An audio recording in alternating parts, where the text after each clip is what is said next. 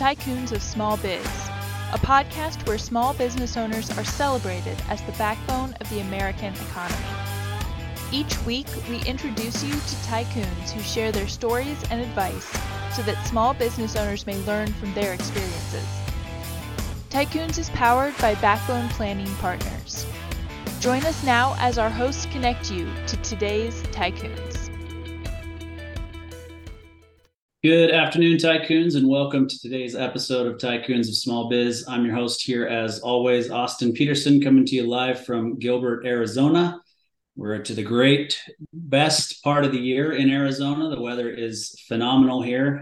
It's actually still going to be in the low 90s today, but trust me, it gets way, way worse. So we will take 90 and we'll be happy with it. Being able to run outside is a big, important part of my year and my day during the winter. So I was excited to be able to do that this morning. So if this is the first time you're listening to our podcast, thanks for listening. Thanks for being here. We've been doing this for about 3 years now, about 3.5 years, actually. We tell stories of small business owners, founders, CEOs, and let them kind of talk about what it is that they do, why they do it, their successes, their failures, all those sorts of things. At the beginning of the year, we're going to make a big shift in the podcast. We're going to shift to a little bit more advice-based podcast. And so we'll have some experts on. My business partner and I, my business partner, Landon, and I will be speaking to some of the advice that we give to the small business owners that we work with. And then, like I said, we'll have some experts from time to time to talk about other things. And so look forward to that. Hopefully you'll continue to listen in and you'll find some valuable information there. But with the current format, and not that there's not some advice that Kevin can give either, but we've got a tycoon of small biz on the podcast with us today. We got Kevin Kramer coming in from Sacramento, California. Kevin is the CEO of US Cryotherapy. Kevin, welcome to the show. Thanks for having me, Austin. I appreciate it. Yeah, so you guys are based in Sacramento, but as soon as I said that, I thought, I don't know if Kevin's in Sacramento. Are you in Sacramento? Close, greater Sacramento area. Okay, gotcha. All right. Well, welcome to the show, and thanks for being here, being willing to tell your story. So, Kevin, obviously you've got an interesting background, and if I'm not mistaken, you own this business with two brothers, but it was founded by your dad. Am I remembering that correctly? Yeah. Well, the four of us founded it together, and he was a partner. He unfortunately passed away in 2017, and so the three operating partners are myself and my two brothers at this point. Gotcha. All right. So cryotherapy is a name that, or a word that gets thrown around today a lot. I think it's kind of come to the forefront, this health and wellness thing. I think there's been kind of this subculture, to be honest with you, that's been around for, I don't know, at least a decade. But I feel like during COVID, and you can tell me if you agree with this or disagree, but during COVID, I think that there was this huge shift to health and wellness being at the forefront for a larger portion of the population. Yeah, I think we're still seeing signs of that. I think that, sort of the long effects of the pandemic are the fluctuating economy as well. But certainly from a personal health and wellness standpoint, I do see more people are taking it upon themselves to find alternative health and wellness outlets, such as US Cryotherapy. Gotcha. Yeah. So you guys really kind of founded this business. So let's start there. Not this business, but this industry, I guess, is the best way to put it, or this system. So why don't we start there? For those who may not know what cryotherapy is, give us a definition of cryotherapy. Yeah. So for me, flashing back to 2010, when we were putting together this business concept, my dad had experienced it in Europe and came back from that trip and said it's kind of blowing up in retail, came out of the hospital clinics. It's these walk-in chambers that you go in, and it's a cold shock experience. It drops skin temperature, which helps activate protection and repair in the body. And we need to, launch this industry in North America. And so we put this plan together, and a year later, in 2011, we opened the first retail treatment center in our home base in Northern California, and our flagship center in Roseville. And we have other services that we provide for, from an alternative health and wellness and recovery standpoint. But the core of everything we do is cold therapy. And, over that 10-year period, of course, it started from, educational standpoint and an awareness standpoint. There were a lot of NBA teams that were really interested in it. Every time they came to Sacramento, they'd bring a busload of their players to our centers, and mostly because there's a European, connection there, and it had been going on for half a decade, I guess, in Europe. And then, the industry started to expand from there. So competition, other products, and I can get into the different types of equipment that are available out there. But we scaled our brand to 25 retail locations. We've lost a few of those centers as a result of the pandemic and struggling from an economy standpoint in the revenues, but are starting to see some stabilization and some return in growth, which is good. Gotcha. So, you mentioned that at your core, you guys are doing this cold therapy, the cryotherapy chambers that you have in your locations, but you said that there are other services that you offer. So what else does US Cryotherapy offer its customers? Yeah. So, we're really focused on the individual, whatever the condition might be. They'll come in and it might be an acute injury. It might be chronic pain, might be post-surgical, might be recreational recovery. An athlete, either recreational or elite level athlete that are looking for recovery. We'll make recommendations based on what we're trying to do. Most of it is anti-inflammation based. And, inflammation is really the root of, so many things that we've got going on, from disease to recovery, right? So we focus on the whole body cryotherapy, but then we have added services that get to the root problems, which are compression therapy, which is like Normatec. Most people have seen that now. We have percussion therapy, deep muscle percussion, which is like Theragun. That's widely available now. We started that before there was really any awareness for those services. We do red light therapy, which is becoming very popular over the last year and a half, 2 years. That's more of a recharging of the cells and helps with skin, mood, and recovery as well, and sleep. And then we do infrared sauna in a lot of our centers, which is kind of the counter to the cold shock. You get the heat shock therapy and release there, and it's really productive to do both at some point. And then we have some other elite level services that are more on the aesthetics and beauty side now. So we do slimming and toning with cold laser. And we do some facial and beauty treatments as well. So it's really it's a med spa for all intents and purposes, without a lot of we don't do the injectables. We don't have med techs. We're alternative health and wellness. There are no regulatory requirements around it, but we also do things very differently than a lot of our competitors, which we can get into at some point as well. Yeah. So before we kind of get into the competitor side, so first of all, every single thing that you've mentioned, I have actually done personally. Yep. I am not a professional athlete, but I think in my mind I am. And so, I go out and I do things that kind of kill my body, and I have to, figure out ways to recover, especially the older I get. I'm pushing up on 50 years old now, and I realize that I don't recover as quickly as I used to, but I have actually found, and maybe it's because some of these cryotherapy and the infrared and the red light therapy and the percussion gun, I've got a Theragun, I've got a compression therapy, all those kinds of things that I do. So maybe that's why, but I have discovered in talking to a lot of other people that I recover much quicker than most people do my age. Yeah. And, the perfect example I could give you is I did a half Ironman in September, on September 9th. And people ask, like, how long did it take you to recover? What was the next week of work like, or, whatever. And the reality is I finished that race.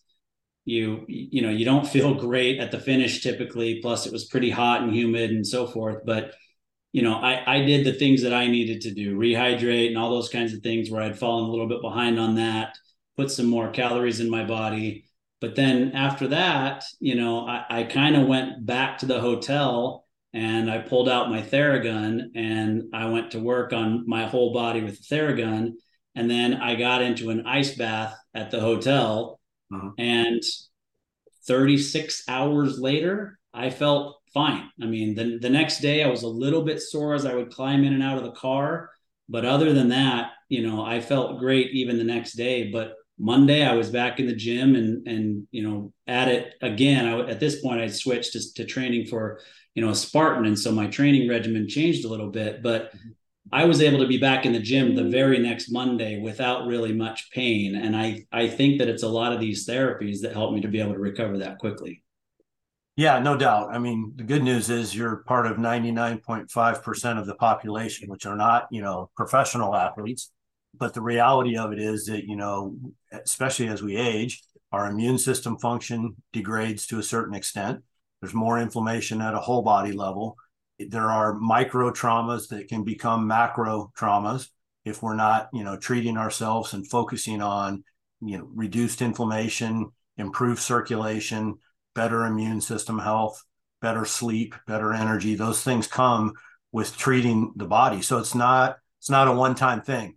If you're in training and you drop in for the very first time and try some recovery, you'll notice some benefit, but you've got to be treating your body that way if you want to optimize your performance and your recovery and the other things that I talked about. So the irony of all of this is we got into it because we felt that from an elite athlete standpoint, this would take off, which it did. And we're in, our equipment's in 25 professional and college sports training rooms.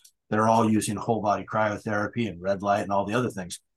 But for the general population, there are so many benefits we don't really even talk about. We focus on a course of care when somebody comes in and over a week or 2 weeks of use, and we ask them to give us 30 days and try to come routinely 2 to 3 times a week at a minimum to really see how it helps change your body and your recovery and the way that you feel. And, people will come back and talk about their skin or their mood or their sleep patterns have improved tremendously. Not to mention the fact that they're not in pain anymore and they're, from a reduced inflammation standpoint is visible.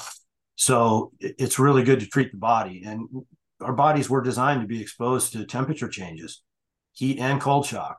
The problem over the last, 25 to 30 years or more is that we live in a, thermo-controlled environment. We live in 75 degrees. And so heat and cold shock are really good to produce protection and repair, modulating and hormones and proteins that are very good for, stimulating a faster recovery.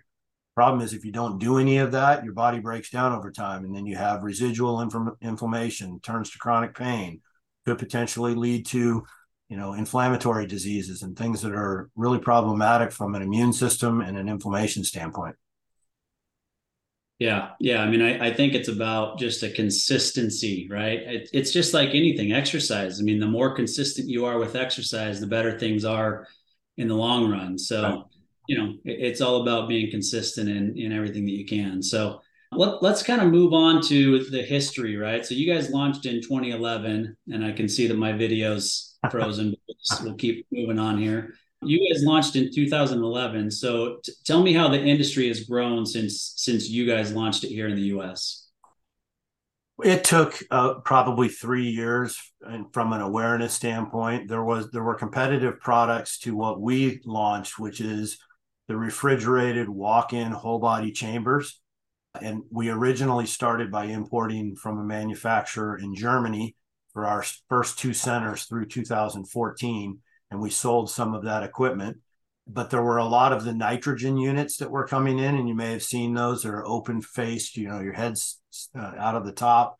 They use a liquid nitrogen, very large liquid nitrogen dewar, and they release nitrogen vapor into this kind of like tiny sauna, and it cools from the bottom up. And so it was really difficult at the beginning to educate the marketplace from a clinical standpoint, a safety standpoint, outcomes, all of those things, cost of operating the equipment, because those units are very cheap by comparison, but there's a very high operating cost and there's a safety issue.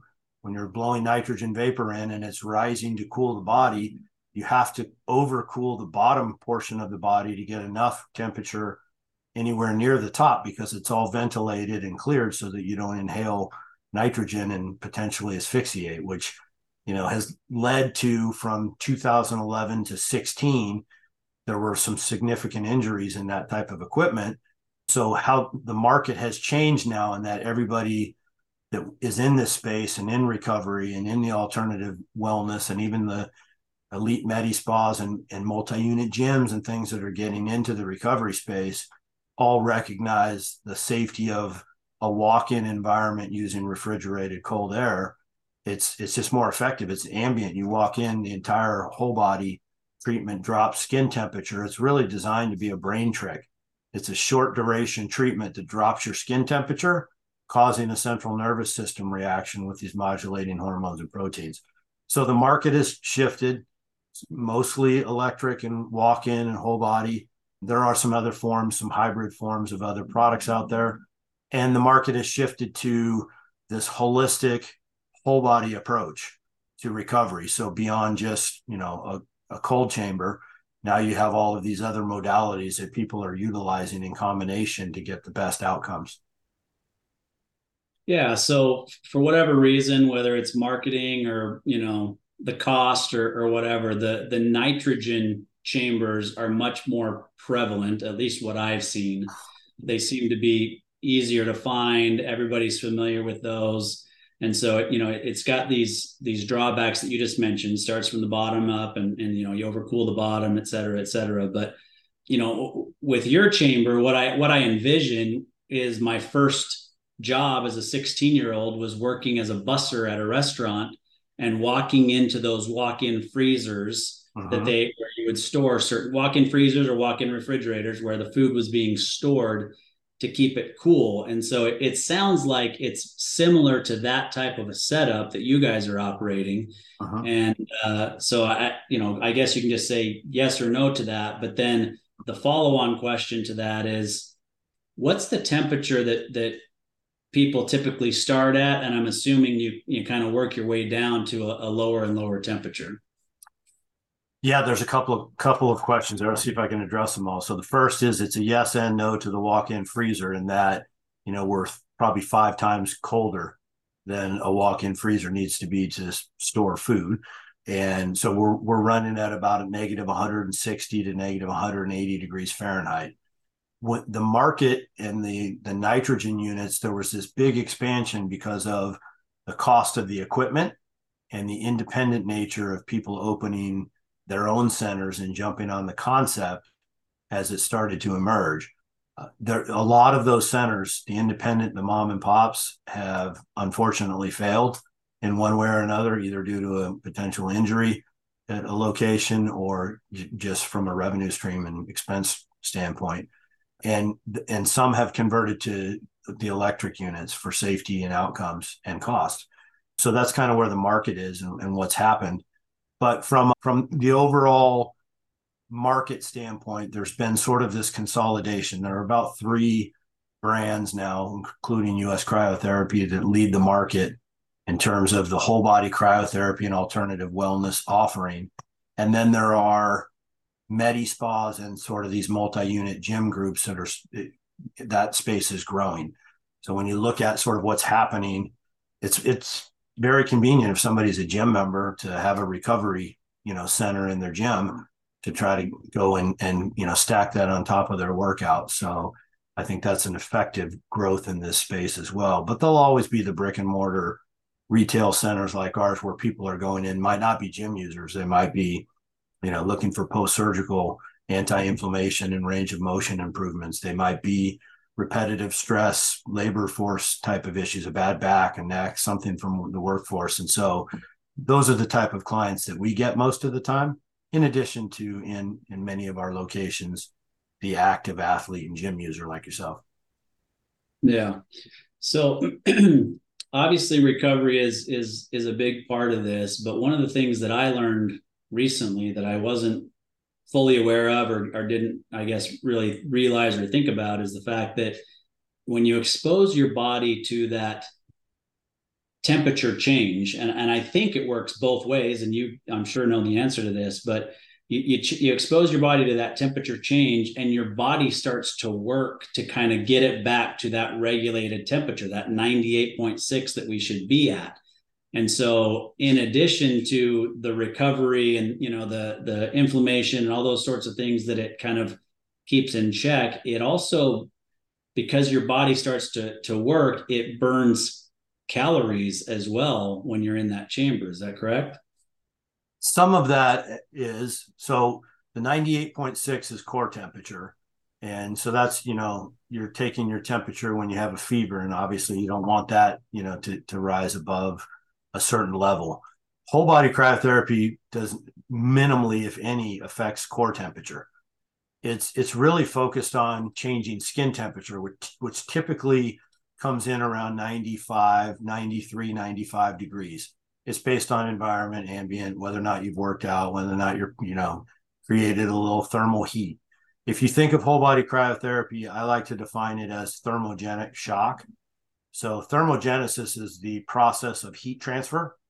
And so when you cold shock the skin, you walk into a chamber and everything drops from 95 degrees to 55 degrees in 3 minutes, the brain is signaled and says this is potentially a hypothermic situation, right? I mean, it goes into protection and repair, and it starts to release modulating hormones and proteins that are very good for anti-inflammation. One of them being norepinephrine, which is both a neurotransmitter and an anti-inflammatory agent. It's probably the body's most potent anti-inflammatory. So it counters inflammation at the site. And then when you come out of the chamber, the body starts to rewarm. So there is some of that metabolic activity that you were referring to, but it's a very short duration activity. So it's, 3 minutes of cooling and maybe 8 to 10 minutes of rewarming. Might have 15 total minutes of sort of hypermetabolic activity, which is not really going to produce significant fat or weight loss. So a lot of centers that are out there in the nitrogen space and others, and this has been important to us as well, is to really educate more on the science of whole body cryotherapy and sort of the medical that comes out of Europe. It's like 400 studies on whole body cryotherapy on the National Institutes of Health. We focus on all of that. And so we've never promoted for weight loss. Although I will tell you that there are a lot of people that aren't very active because of an injury or because of chronic pain or whatever it might be, that when they start using our centers, they become more active. And as a result of that and the combination of some hypermetabolic activity, they definitely lose weight. But we don't promote it as a weight loss piece. Gotcha. So a lot of it was close. I mean, and what you're thinking about is what's happening with the body. When the body starts to rewarm, circulation enhances. So cold and heat do two different things. One, dilates and the other constricts, right? And that's the contrast therapy that pro training rooms and everybody's always heard about. And the ice bathing. When you get in an ice bath, you're constricting all of the vessels because of the temperature.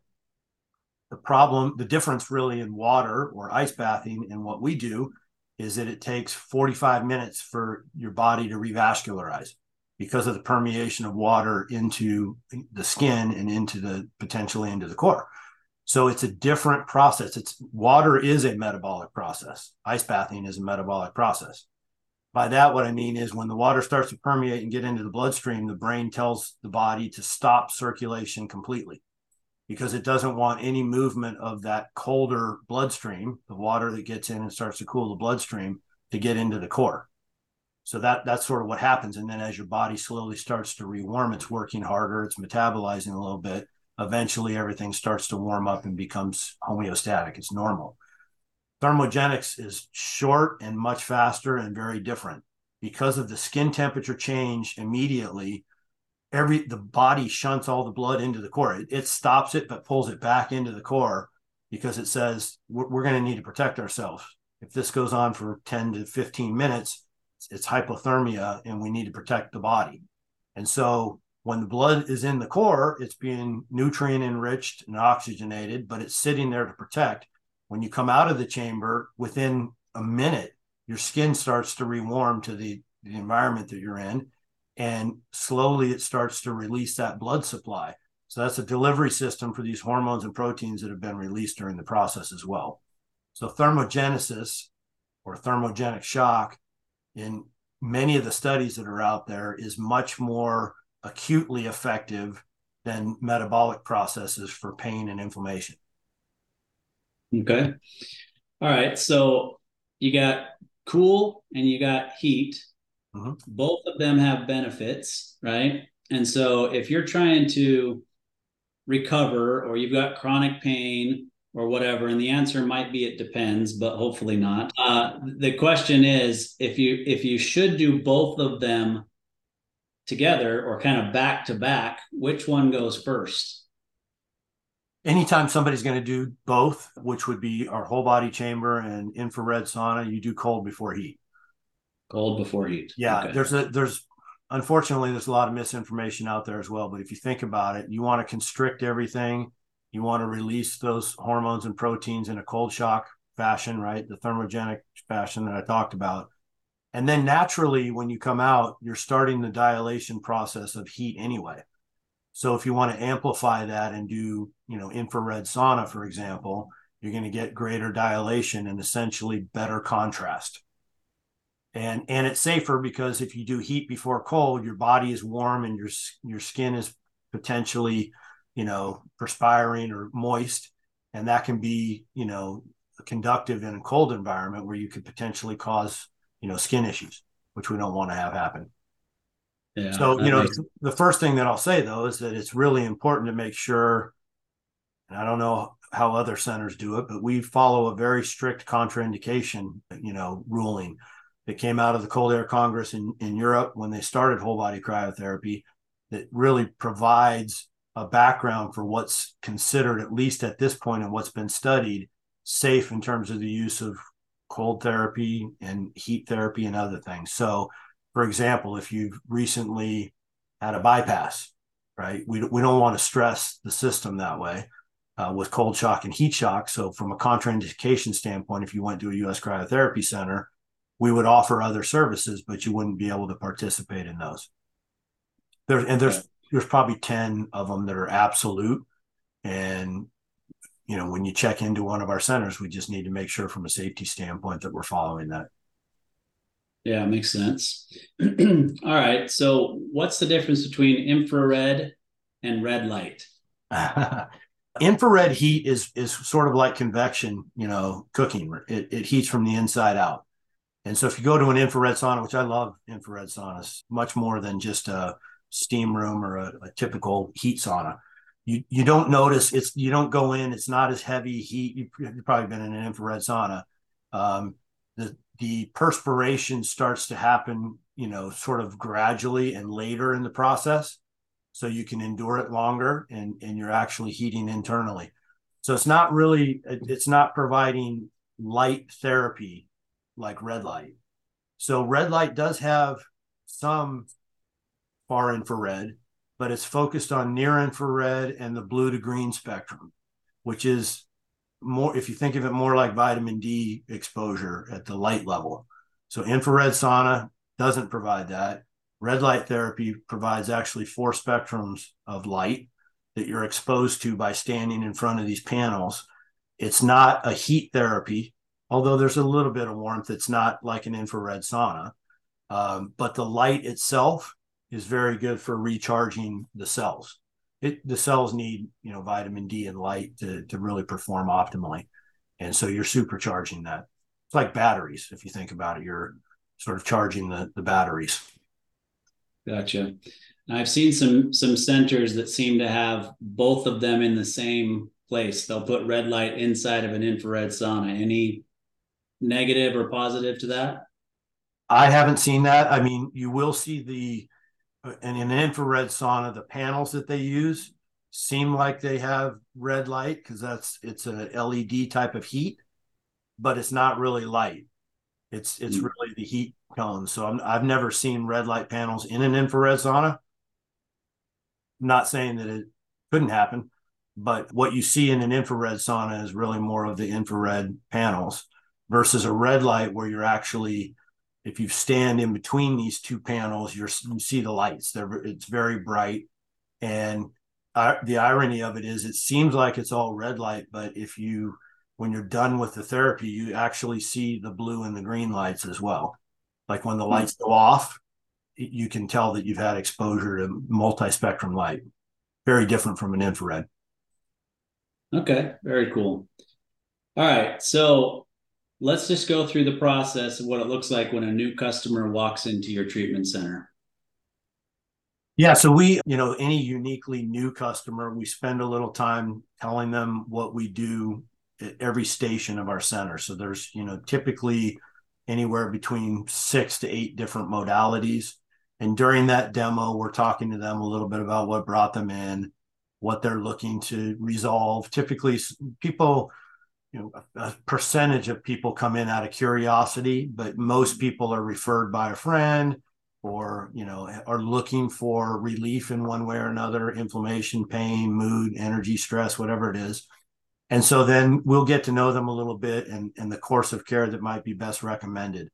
It's a first-time customer visit. We want them to experience multiple therapies. So we'll include the whole body chamber and typically 2 to 3 other touches, which might be if they came in with an inflammation issue, we probably would recommend whole body cryotherapy, a localized spot treatment following that, which targets the response and gets rid of a lot of the inflammation in the localized area, and then maybe something like compression therapy or percussion. So we're going to make recommendations based on what they come in for. But what we do, which is uniquely different, is we're focused on telling people you need to give us 30 days. You come in one time, you don't go to the gym once and you're done. Thanks. I feel great. So we say, hey, try to get in 2 to 3 times a week. You'll notice these compounding benefits, which they always do. And we'll credit you whatever you spent today, $65 today towards a $225 monthly unlimited pass. So ultimately, what you end up doing is spending $225, but you get 30 days of unlimited access with that 2 or 3 touch service that our technicians can advise you in terms of the best recovery routine. And many of those customers then become, longtime users. They become loyal users. They want to come in just because of the way they feel. Their injury might be long gone or whatever it is that they originally came in for, but because their energy levels and their sleep improvements and their mood and their skin and all the things that are improving, not to mention the fact that they are recovering faster in their daily routines, they become loyal users and stay on, a monthly program. Gotcha. So what is your overall, you may not have these statistics off the top of your head, but what does retention look like for somebody who signs up for that monthly service? What, the history that you guys have, what percentage typically just stick with it for the long time? Well, that's an interesting question, primarily because of just the fluidity of the economy right now, right? So we were at a much higher level of conversion through 2019 and growing very fast. Now we sell a little bit more of a 12-pack package where somebody can come in and use it when they want to, but don't necessarily have to commit to a monthly recurring type of a program. I would say our conversion rates are anywhere between 40 and 45% right now, down a little bit. We were well above 50 in 2019, but those are people that then become monthly loyal users. And the average, people come and go based on what their situation is. They might be traveling, they might take the summer off, whatever that might be. But on average, we see people for about 16 to 18 months once they start. And then a lot of them do come back at times when, we have our flagship center that's been open for 12 years now, that we have 60 members that have been there for almost 10 years. So those people, and they've been grandfathered in and have a little bit better pricing, but they're regulars. They show up probably 4 times a week. Yeah. Well, with something like this, I would still think that 40 or 50%, revenue retention or recurring revenue is not bad, actually, considering. Yeah. The biggest impact to the entire industry is the new customer acquisition right now. It's getting people through the doors. Yeah. Yeah, for sure. All right. So speaking of customers and them sticking around, tell me your best story about a customer testimonial. Oh, there's hundreds and hundreds of them, but I'll give you 2 actually very brief ones. Right when we started in Roseville, nobody really knew what it was, and we had a high school football player that came in with a high ankle sprain. His dad brought him in. Didn't really know much about what we did, but certainly he had just started his senior season and had the high ankle sprain, and the orthopedic told him that he'd be out for the most of the season, 6 to 8 weeks on the recovery, then some rehab.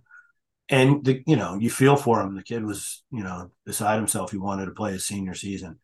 And we said, hey, give it a try. We're going to reduce the inflammation. We're going to get your range of motion back. You'll be able to start rehabbing faster. he was back on the field in 4 weeks. So he missed 3 games.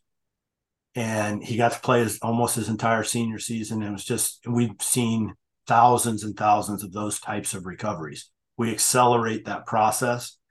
And it's well known in the medical community. Think about an ACL injury, 2 decades ago. They would put that thing, they'd mobilize it in a knee boot, a boot or brace. You wouldn't put any weight on it. Today, when you get an ACL repair, you're out of that, and they're asking for range of motion day 2 or 3. We have, like in Davis, where one of our centers are, we get a lot of the UC Davis athletes, get all the ACL, MCL repair cases, any of those. They're in, when they still have, stitches in, we cover it. They're in day 2 or 3 and in the chamber, reducing the inflammation so you can start the range of motion and the rehab. So that's one of them. And then the one that's probably nearest and dearest to my heart, we're seeing a lot of, we're partnered with the NFL Alumni Association. So we offer memberships and treat a lot of the ex-NFL players that are dealing with a lot of things as a result relates to their sport, right? A lot of inflammation. You've got the traumatic brain injury issues that leads potentially to the CTE and some of the symptomatology around that.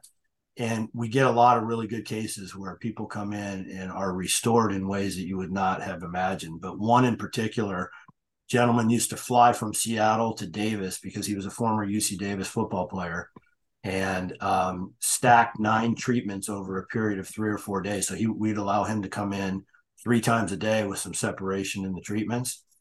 He had self-proclaimed all of the CTE symptoms: rage, loss of memory, energy issues, wouldn't leave the house, issues with light and sound.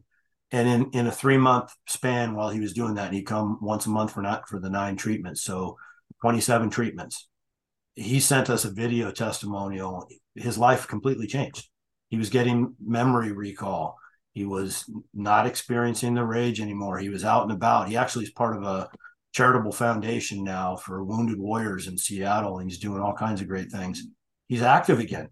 He was housebound for like 3 years because it's just, it was perpetuated by an accident at home. A garage door came down on him, and that actually accelerated a lot of the symptom responses that he was getting. But the reality of it was, it changed his life, and it's just heartwarming to hear those kind of things. There's lots of those types of stories as well. And what we do, it's not medically approved in the US, it is in Europe. And we had always hoped that we would move down that pathway. But when you're starting a business and growing a business, we've developed partnerships to do some study work in orthopedics and other areas, but none of it has led to a medical device approval yet. If that happens at some point in this market, it validates all of it. And again, there are 4 different approvals in Europe, and we hope at some point we'll mirror that. But that's where this market is going in the next 10 years. It's still very nascent. Probably, 25, 30% of the population still have no idea what cryotherapy is. Yeah. Yeah, it's crazy. We had somebody on the podcast way early on and had them come back actually post-pandemic and give an update on how their business had survived the pandemic. But similar situation where it's medical treatment that is not approved in the US, but it is approved in Europe and other parts of the world. Yeah. And they just don't know if it will ever be approved in the US. So US-based company, they do a lot of their research here. All of the treatments take place in other countries because it's just not approved by the FDA here. Yeah, there's this challenge in business, especially in the alternative health and wellness space. It's very benign if you follow your own safety protocols. If you're not promoting it for the things that are approved in Europe, like rheumatoid arthritis and fibromyalgia and chronic inflammatory skin conditions, if you don't post any of that on your website or marketing materials, but you say it helps with pain, inflammation, mood, energy, those are very benign, non-medically classified categories. And you already see what's happened in the industry. I mean, there are thousands of these centers around the country. The equipment's everywhere. It probably will become more regulated because of the incidents that have occurred in the nitrogen units, unfortunately.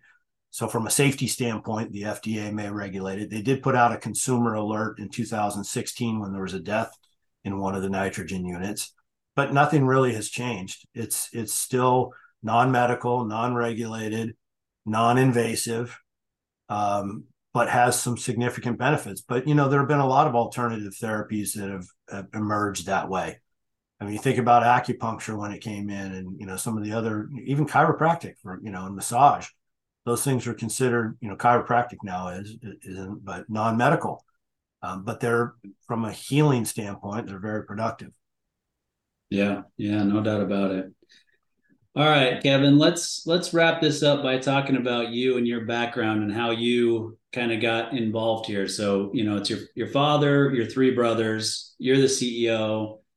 Tell us about your background and how this kind of whole thing came together. I mean, we heard your dad was in Europe. He saw it. He said, we got to bring this to the US. But Right. How did you guys kind of bring this whole thing together, and what made you make the jump from where you were having a pretty successful career on the corporate side to jumping over here to this startup?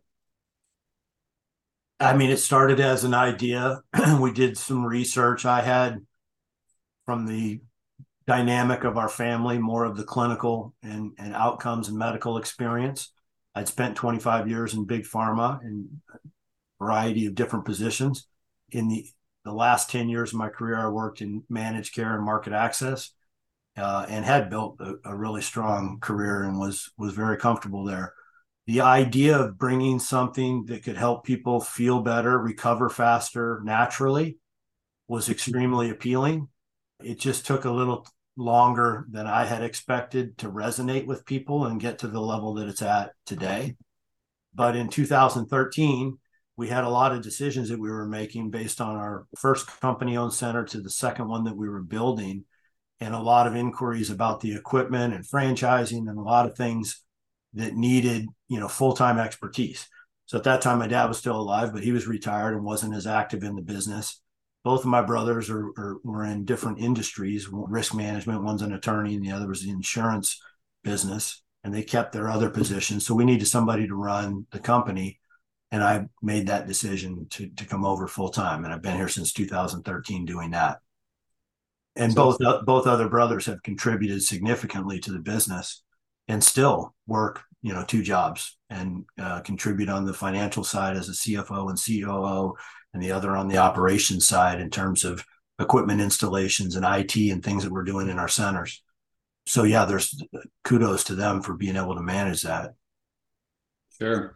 So how's that transition been for you, or more specifically for your wife, to walk away from the corporate, benefits, safe, stable, to the startup world? I would say, tough question to answer because there's some emotions there as well about running a business. I would say from the early on through 2019, when things were growing and we were adding centers and we had resolved the equipment and manufacturing issues here in the US, things were going pretty well, and we saw, a very bright future and upside. The pandemic threw everybody off their game. Small business, retail, health, wellness, alternative space got crushed, along with the fitness space. And so we've lost some centers. We've struggled to kind of find our footing at times. I would say, over the last 3 years in particular, it's not been the best environment for any business, but we're finding our way back and we're surviving. And I think we will get there. But I mean, in hindsight, if you could go back as a business owner, I was invested in the business, financially and personally. I probably could have taken it a little bit slower and done some of the things, dual tasking, the way both of my brothers decided that they needed to do. And we really only needed one person to run the business full time and then build out a corporate team and marketing and sales, which I did, and training and building techs for all the centers and that type of thing. But it could have been managed a little bit differently and maybe kept some of the security that I had while acting as a board member and advisor on the business and hiring a few people.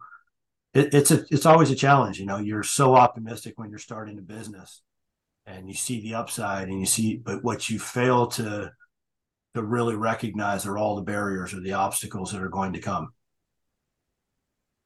Yeah. I mean, I think that's a good lesson for anybody who's listening or any entrepreneur out there. It's a delicate balance between being willing to take the risk and then taking too much risk potentially, right? And hindsight is always 2020, Kevin. It's always easy to look back and say, I should have done it this way, right? But the reality is you did something that a lot of people aren't able or willing to do, and that is to walk away from that stable corporate life and take that plunge. And so I applaud you, and I'm sure all the listeners that are listening are applauding you for taking that plunge. So big, early, quick growth. Pandemic kind of disrupts the whole industry, fitness, health, and wellness. They really struggle during that period of time. And even though there was this bigger focus on it, people were thinking about it more, but they weren't going out, they weren't spending money, they were concerned about the economy, are still concerned about the economy. So there's a lot of headwinds that you guys have kind of dealt with over the last 3 years. So the question is, where do we go from here? It sounds like you're optimistic, but what do you think, everything looks like from here if you fast forward 3 to 10 years? That's a tough one. We have some centers that are doing very well again, and I think there's some stability there. I think the industry probably consolidates to a couple, 2 to 3 brands at most. I mean, there's, some that have a few units to others that have large units. There's some investment coming into this space now, which is projecting that people ultimately will be, utilizing these types of centers more often. And we're considered a leader and a founder in that space, which is good. So we've had some dialogue. We've bootstrapped the business and never taken any outside resources, even though we've been contacted by a number of different investment groups. The PE VC model never worked for our business, for us, because of the interest in, ramping revenues and exiting. And it's a longer term play. It's you got to build clientele and you got to build awareness in communities. And then there's sort of a hub and spoke model where you have to launch a new location and then build around that. And it takes time to do that. And we were also always very interested in the medical side at some point as well.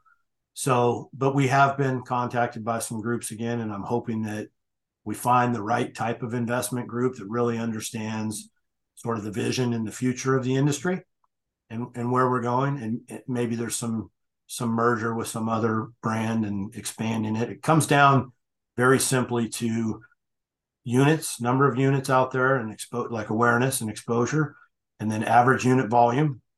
And the key right now in the industry, if we had unlimited resources, we'd be better at it, of course, but acquiring the customer. And there's been a shift in terms of how that customer is acquired, from a digital marketing standpoint to AI, functionality and all kinds of things that have changed the way we have to do business. And it's very difficult in a family-run business that's been bootstrapped to stay ahead of that, curve by investing in those things when your business has been impacted by the economy and the revenue stream is down. Yeah. Yeah, it's an interesting dichotomy, right? Because you got a few things going on. You guys are a manufacturer, and then you also have the retail clinic. So my understanding is you manufacture and will sell to other people. You have the retail stores that you guys operate yourselves, and then I don't remember for sure. Do you guys have franchise locations as well? Are you guys set up as a franchise? We do. Yeah, we have a contract partnership with the manufacturer.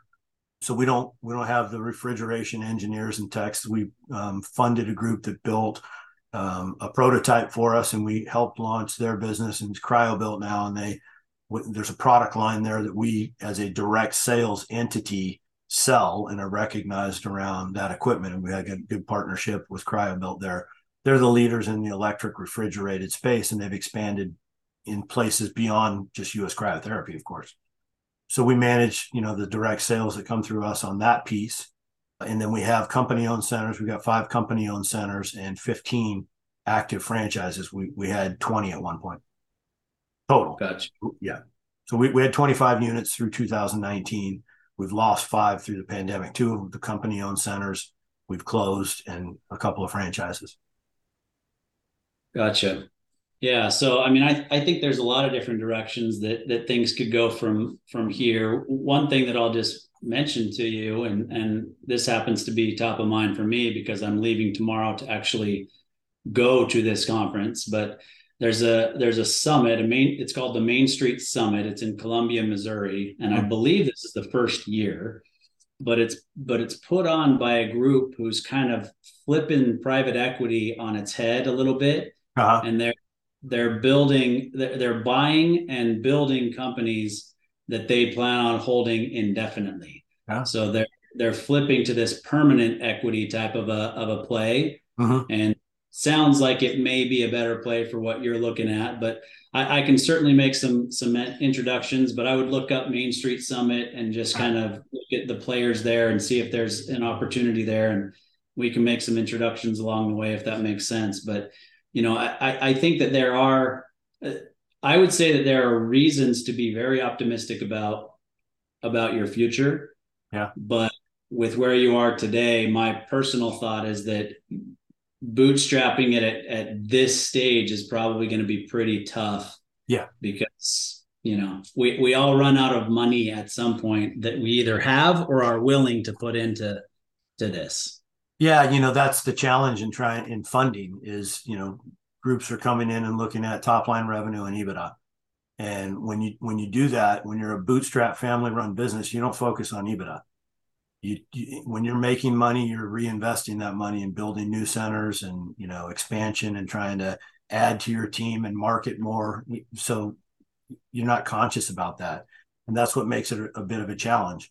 Our concept, what we've built as a leader in this industry, testimonials that we have, supports anybody investing in this as a long-term play and adding units and the growth capital that can allow you to really understand the marketing dynamics around it and how to acquire the customer. We just need to find the right fit from a funding standpoint. So yeah, I'd be very appreciative if you'd forward any information on that, because I probably get 2 or 3 contacts a week, and it usually leads to an introduction discussion. And then when you start getting into financials and EBITDA and everything else and what our exit plan is, they never typically align. We had an investment going into COVID that was lined up, that was really a good strategic fit. But got into COVID, they wanted to hold and wait and see how you performed during COVID. Then we started showing we were coming out of that.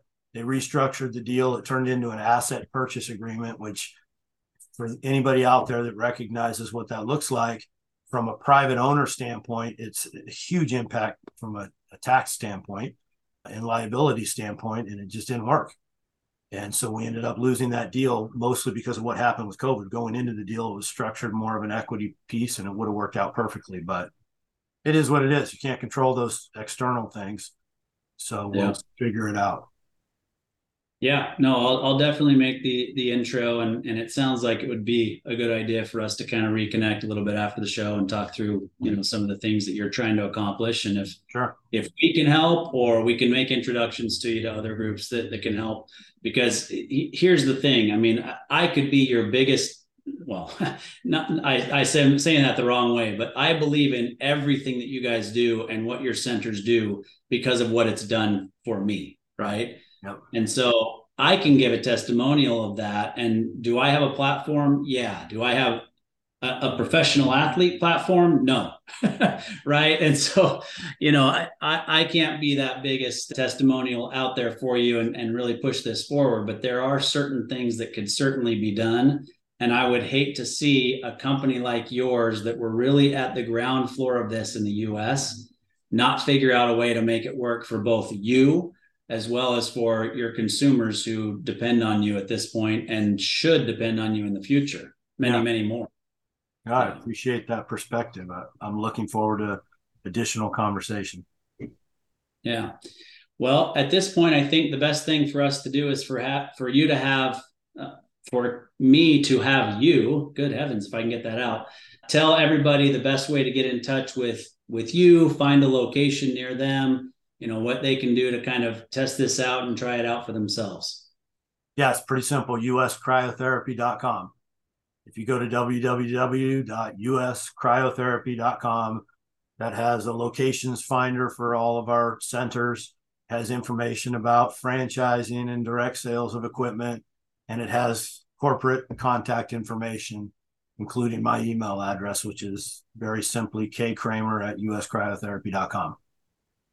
Gotcha. Yeah. So I was just going to follow that up with how to get a hold of you if they wanted to talk to you, but Yeah. you threw that in there. So yeah, Kevin, like I said, I believe in what you guys are doing. I believe in the industry as a whole. I believe that this is something that will continue to grow, and people like you and companies like yours need, for lack of a better way of putting it, some help along the way sometimes to get the message out there. Yeah. Right. It's you're changing something, or you're bringing something new to a whole population that may not necessarily understand the benefits of it. Mm-hmm. And that's a hard road, to kind of follow, so to speak. So anything that we can do at Tycoons of Small Biz or Backbone Planning Partners, we're here to help.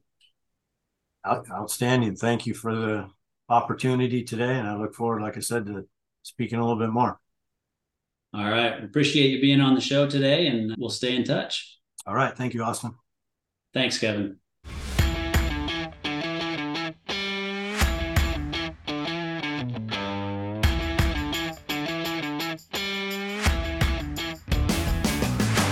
You've been listening to Tycoons of Small Biz, a podcast for small business owners by small business owners. Join us next week for an introduction to another great tycoon, and be sure to follow us on our social media channels for links to all of our episodes and great content.